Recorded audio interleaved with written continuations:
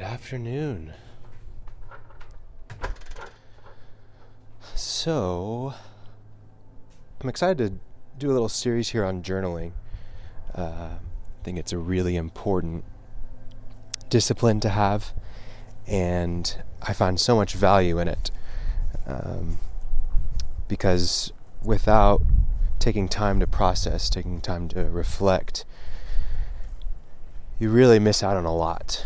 And you're not able to really retain what you're learning, what you're experiencing, anything that you're going through in life. Everything from the good things to the bad things to the things that you're really unaware of.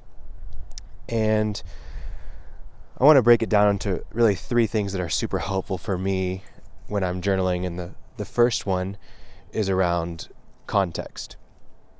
And I found that when I journal, I want to always start with the context. So if I'm sitting down in the morning and I'm opening up a pen and paper or even just a document to start typing in, I like to just give a context of where I am, what I'm doing, what I feel, what I've done up to that point in the day so far.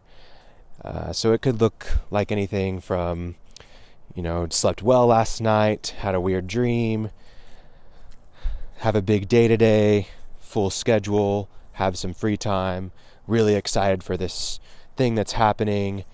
I'm sitting in my kitchen, I'm on the back patio, in the yard, got coffee with me, it's really early or it's really late.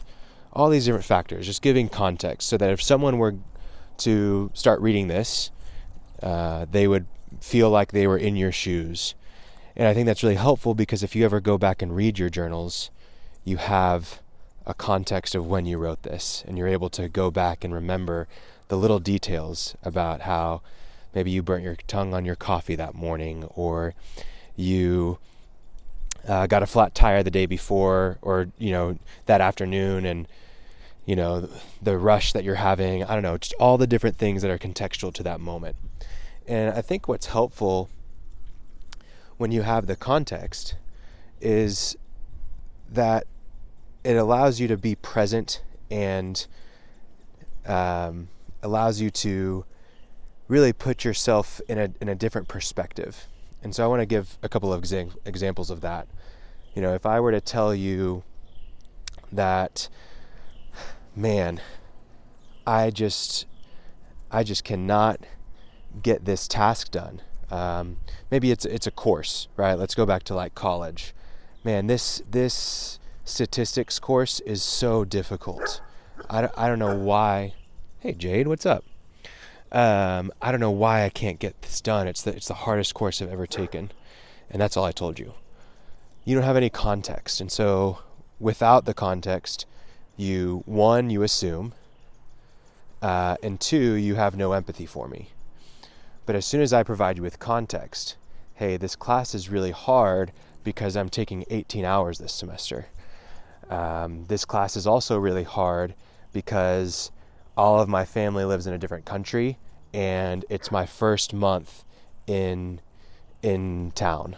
And then it's also really hard because I'm paying my way through college, and so I'm also working 30 hours a week and I'm working late nights. And this class is really hard because it is requiring a lot of my time, and that's something I don't have. But it's also a new subject for me because I just switched majors.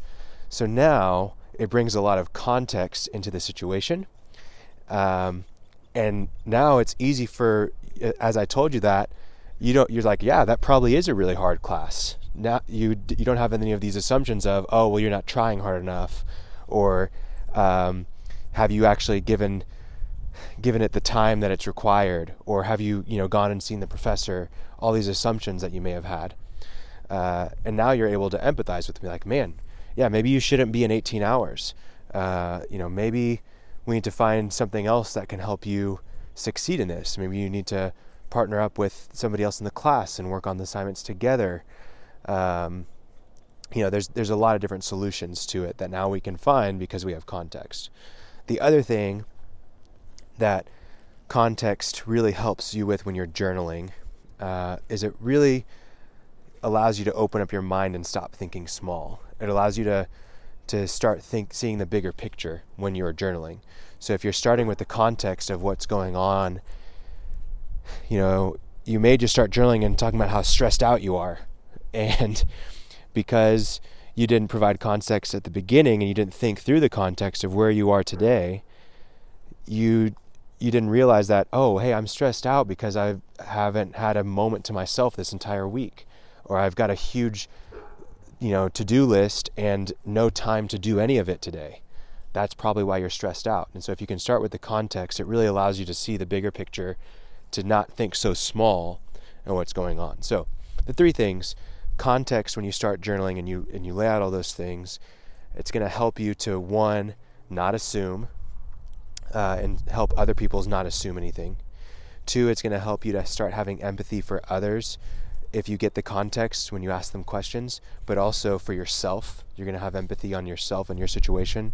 And 3, it's going to help you to stop thinking small, so that you can see the bigger picture. You can see everything that's going on around you and not look at just one tiny thing. There's 2 other steps to the process with journaling, and I'm going to talk about those in future episodes. Those are from the context. You move on to thoughts that you're having. Anything that's going through your mind at that moment, could be some feelings as well.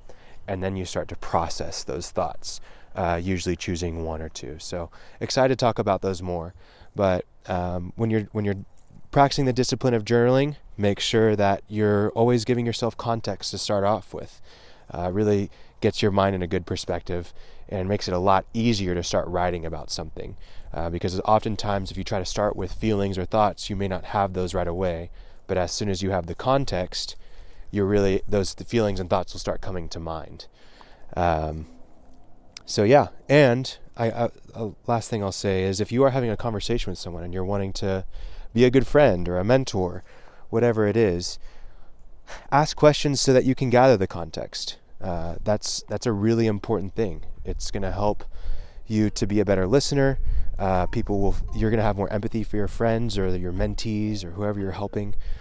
And people are going to feel known and heard and loved by you. So just a little encouragement. But appreciate you guys walking with me, and hope that we can go for a walk again soon.